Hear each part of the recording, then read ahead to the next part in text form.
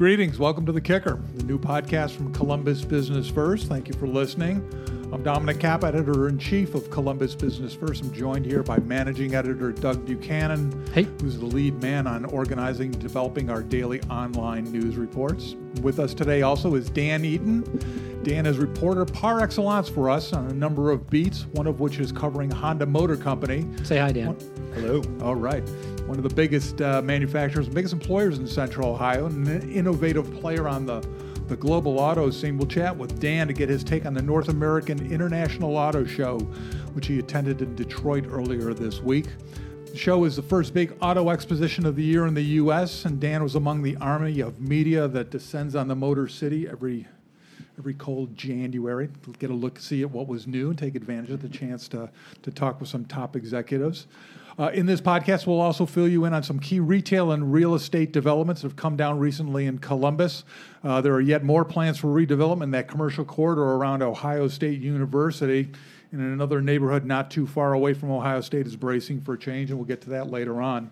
But first, Ohio State had a role in the story that broke this week, and we'll let Doug give us the details on that one.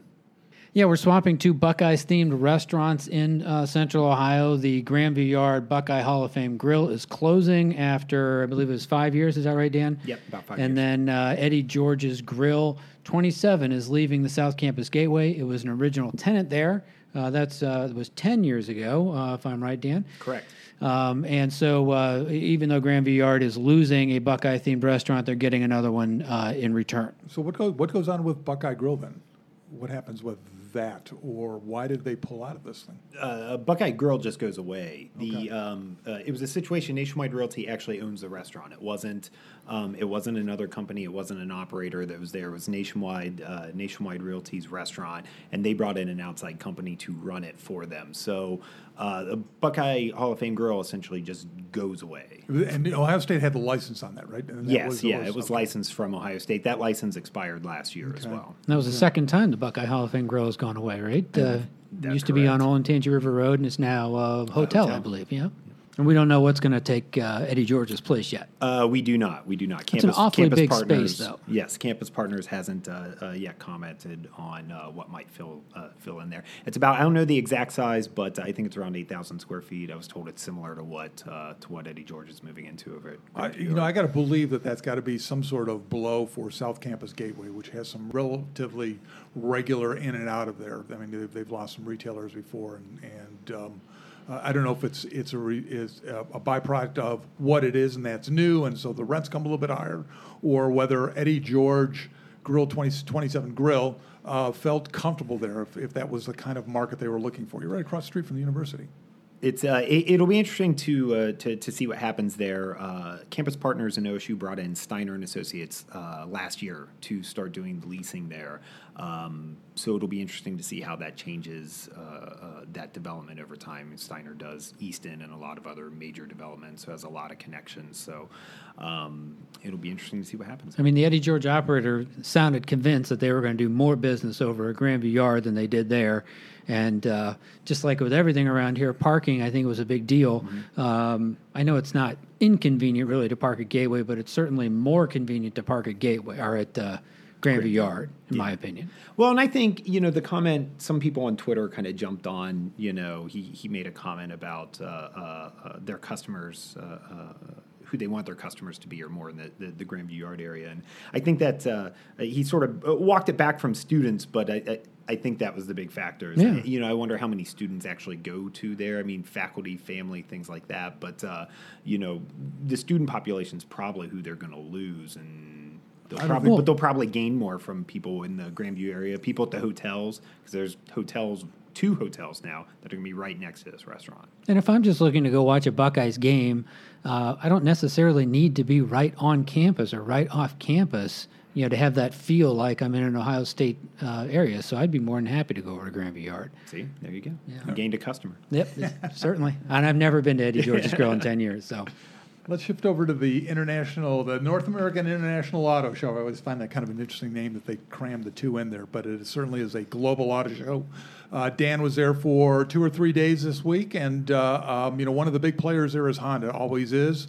I presume it was again this year. Why don't you give us a lowdown, at least what you saw from the company, and maybe a sense for what we can expect out of them based on what they showed. Yeah. Well, the big news for Honda from the 2 days of media previews. First of all, it won the North American Car of the Year award for the most recent version of the Civic, which is a pretty big deal in the industry. It's the third time the Honda's won the award, and the first time since 2006, which was also the Civic. So they kind of kicked off the auto show with that big piece of news. The big reveal was the revived Honda Ridgeline, which has been away for a couple of years. They kind of let it die off, but decided to bring it back. And it's never been a big seller for Honda, but it's popular amongst a certain segment of customers, and they seem to want to continue attracting the sort of non-truck user. It has a unique buyer. look to it. I mean, and a unique functionality to it that you don't see in a lot of pickups. Right. Yeah. They pitch it as they said in their speech that it's geared for city driving. So most of the time, even if you use your truck for business, you're doing most of your driving in the city. So they design it like that, and they definitely have more of an urban pitch with some of the features they talk about. Tailgating. I was kind of surprised the look didn't change that much, but like you said, it's got more tailgatey type. Mm-hmm. Features to it. Well, it looks like the reception seems to be. It looks more like a truck than the previous one did. Yeah, but they really emphasize the features that include. They have a trunk in the bed, which is also basically a cooler. It even has a drain in it, so they're fully embracing the tailgating use of the vehicle. They have a sound system in the bed. It's not actually speakers. It's something called exciters that I had to look up that sort of vibrate the sound. So you can. They played it on stage. They played a song, and you could hear it coming out of the bed of the truck. Wow. But then it's not exposed. If you just look at the truck, you won't see anything that indicates there's a sound system in there.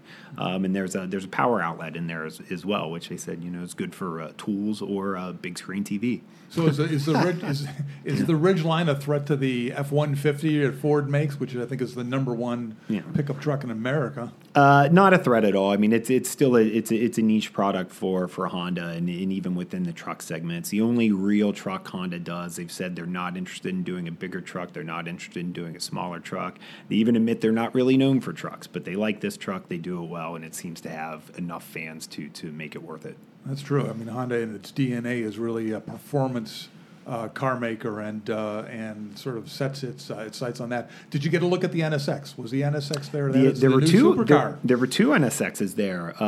One at the Acura display, and then the Robb Report, the luxury publication. The Robb Report had a display of a bunch of old and new high-end luxury vehicles, and there was an NSX at that display as well. So there were two of them there this year. I've seen an NSX. There was one driving around Dublin a couple of weeks ago. A new one? Yeah. It had manufacturer plates on it, and they were just kind of tooling up France Road. It sounded pretty spectacular. And I'm sure it was an NSX because I tweeted about it, and I got a couple of other people who contacted me and said that they had seen it elsewhere around town. Same car. Well, it's pretty distinct. Yeah, you can't miss it. Yeah. You really can't. It's a sharp-looking vehicle. And you mentioned that the Civic Award this year was for Car of the Year? Car of the Year, yeah. Which is a big deal for Civic, given that it had its problems not too long ago. Yeah. This is a generation beyond that one. I want to say it was 06 or 07, which caused them. Honda actually did a pretty quick turnaround on a pretty significant refresh to that one that was received poorly. But this is a generation beyond that. But it's a nice comeback because the last time they released a new Civic, they caught some flack for it. Yeah, I recall that. I mean, Honda has such a reputation as being a bulletproof car maker for quality, and the Civic just did not meet up to that. And also, you got to look at a prototype car that it was produced either by Acura or Honda. Which one is that? It was Acura. They call it the Precision Concept. So it's not a car that's going to you'll see on the roads in any. That's too bad because it was gorgeous. Yeah, you won't see it on the roads in any real way, but it's sort of a design exercise that lets the Acura designers loose. So you'll see bits and pieces of it. Exactly. Yeah, exactly. exactly. That's including a very distinctive grill. Yes, which they did say they call it the diamond pentagram, not pentagon, not pentagram, diamond pentagon. The front fascia is very important for cars. Even Yeah, if they don't have Devil what- worshipping stuff. Yeah. It has a very distinct grill that Honda or Acura executives said you will see the grill on Acura products soon, and then it has other features as well. Certain design features on the outside. It looks a lot sportier than you may think of a regular Acura, and inside features like different sort of seating that they described as modern lounge type seating. It has a rectangular steering wheel, has technology features like a facial recognition system that will recognize you when you get in the car and adjust the volume in the seat and everything to how you like it. My wife will love it because she has a hard time even turning the radio on in her car, which is a Subaru and a lot different. So beyond Honda, beyond what you saw there, give us a sense for what the theme or what the main talking points were during the show.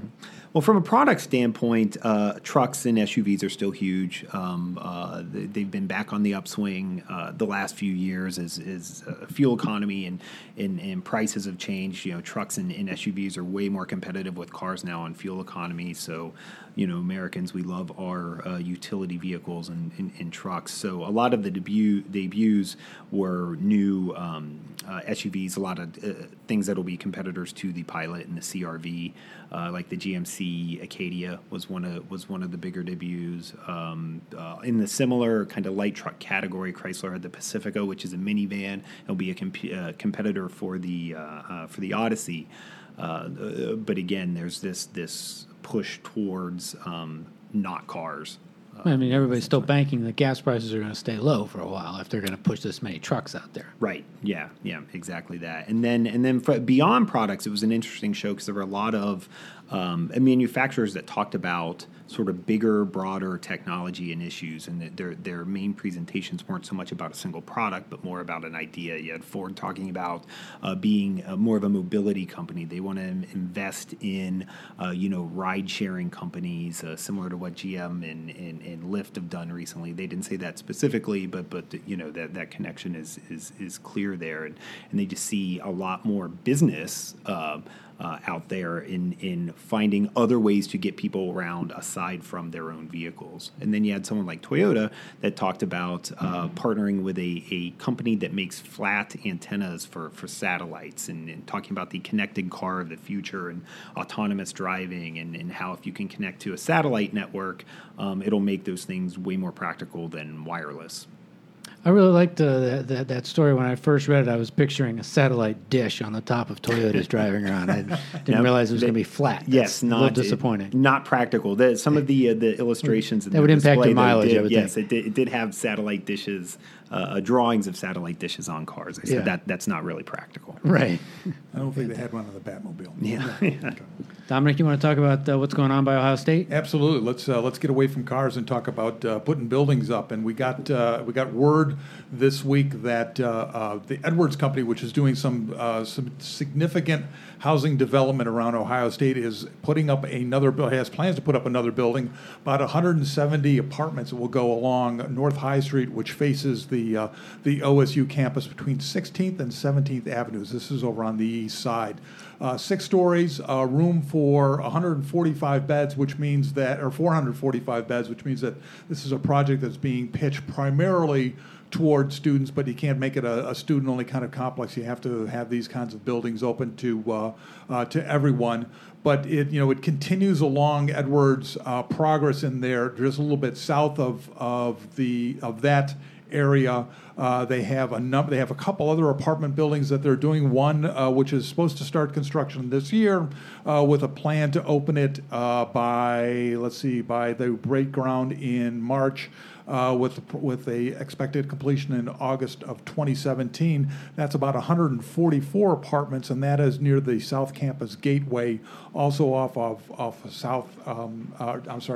North High Street, and it just sort of continues that redevelopment, that sort of strip down of the commercial corridor that fronts the university, and a lot of other plans for that. Ohio State has sort of laid out an early proposal to try to make a new entrance to the university. I think if you take a look at the university from North High Street, while the buildings are there, there is no grand entrance. Right, we're talking about the block right across from the Wexner Center, which is itself an iconic building on campus. So I think what they're trying to do is clear that block out a little bit, clear that whole area out. Certainly have this building take up an entire block, but then right next to it, they want to have a plaza that kind of opens up that big intersection, and then they want to have a signature hotel kind of back off of High Street, off of Pearl, so that would definitely be the place to funnel people onto campus and into what they're calling the Arts District, which will be anchored by the Wexner Center. And should be pretty nice area when it's done. That was a newly disclosed piece of this whole sort of gateway area was the 150-room hotel that they want to build about a block off of North High Street to the east. We talked to the folks at the university. They said there were no specific plans in terms of what flag will be on the hotel. They have interest from developers, haven't gone much further on it, but clearly that is part of the mix as they keep redoing that whole stretch that goes right in front of the university. It took some old-time retailers that are and shops are gone now, and they're clearing the way for something that will look very, very different. And then if you take a look as you go down High Street toward downtown, there was a development that we were see coming up, and it looks like there's an approval in the short north. Right. So Bohr and White Castle are working to redevelop the site where there's a current White Castle right there on High Street. They want to put obviously a much bigger building, a mixed-use development. It'll be 8 stories, kind of off the street, 6 stories right on High Street. They wanted it to be bigger originally, but getting some pushback from the Victorian Village Commission last year, they agreed to go ahead and scale it down a little bit. But it'll have 98 apartments, 200 more parking spots, and then some street-level retail, offices, the whole 9 yards. Looks pretty slick, but anything you propose in the short north is obviously going to have a lot of fans, a lot of critics. Absolutely, that project I think is emblematic of the makeover of short north. When you said it's 8 stories, I think that in years past, if buildings were 2, 3, and 4 stories, that was sort of the norm. I think if anybody who's unfamiliar with short north or Columbus saw that neighborhood 30 years ago, it would have been a spot where you didn't hang around too long. And then about 10 years after that, when it got cleaned up with an awful lot of investment and promise from Nationwide Insurance, that it's been turned over to an arts district. And now Dan reports almost weekly on something that seems to be coming out on the restaurant scene or the boutique retail front. People who are now sort of gravitating towards short north, and it's sort of that whole change of that neighborhood down there. Well, there you have it. Another look at some happenings in Columbus's business community. My thanks to Doug and certainly to Dan for their perspective on the news. Also, it's a good time to hand out some plaudits to Rick Titus. He's the man who is behind the sound. Do you still mix sound? Am I dating myself? Is that what it is? Okay. Rick's our creative director at Business First and the guy who helps produce and edit this podcast. Of course, if you want more on the latest breaking news from Central Ohio's business sector, get online and find us at columbusbusinessfirst.com. We provide, under Doug's guidance, a steady stream of news reports on that site throughout the day. So until next week, until we bring you another fresh examination of everything that's Columbus business, goodbye. Bye.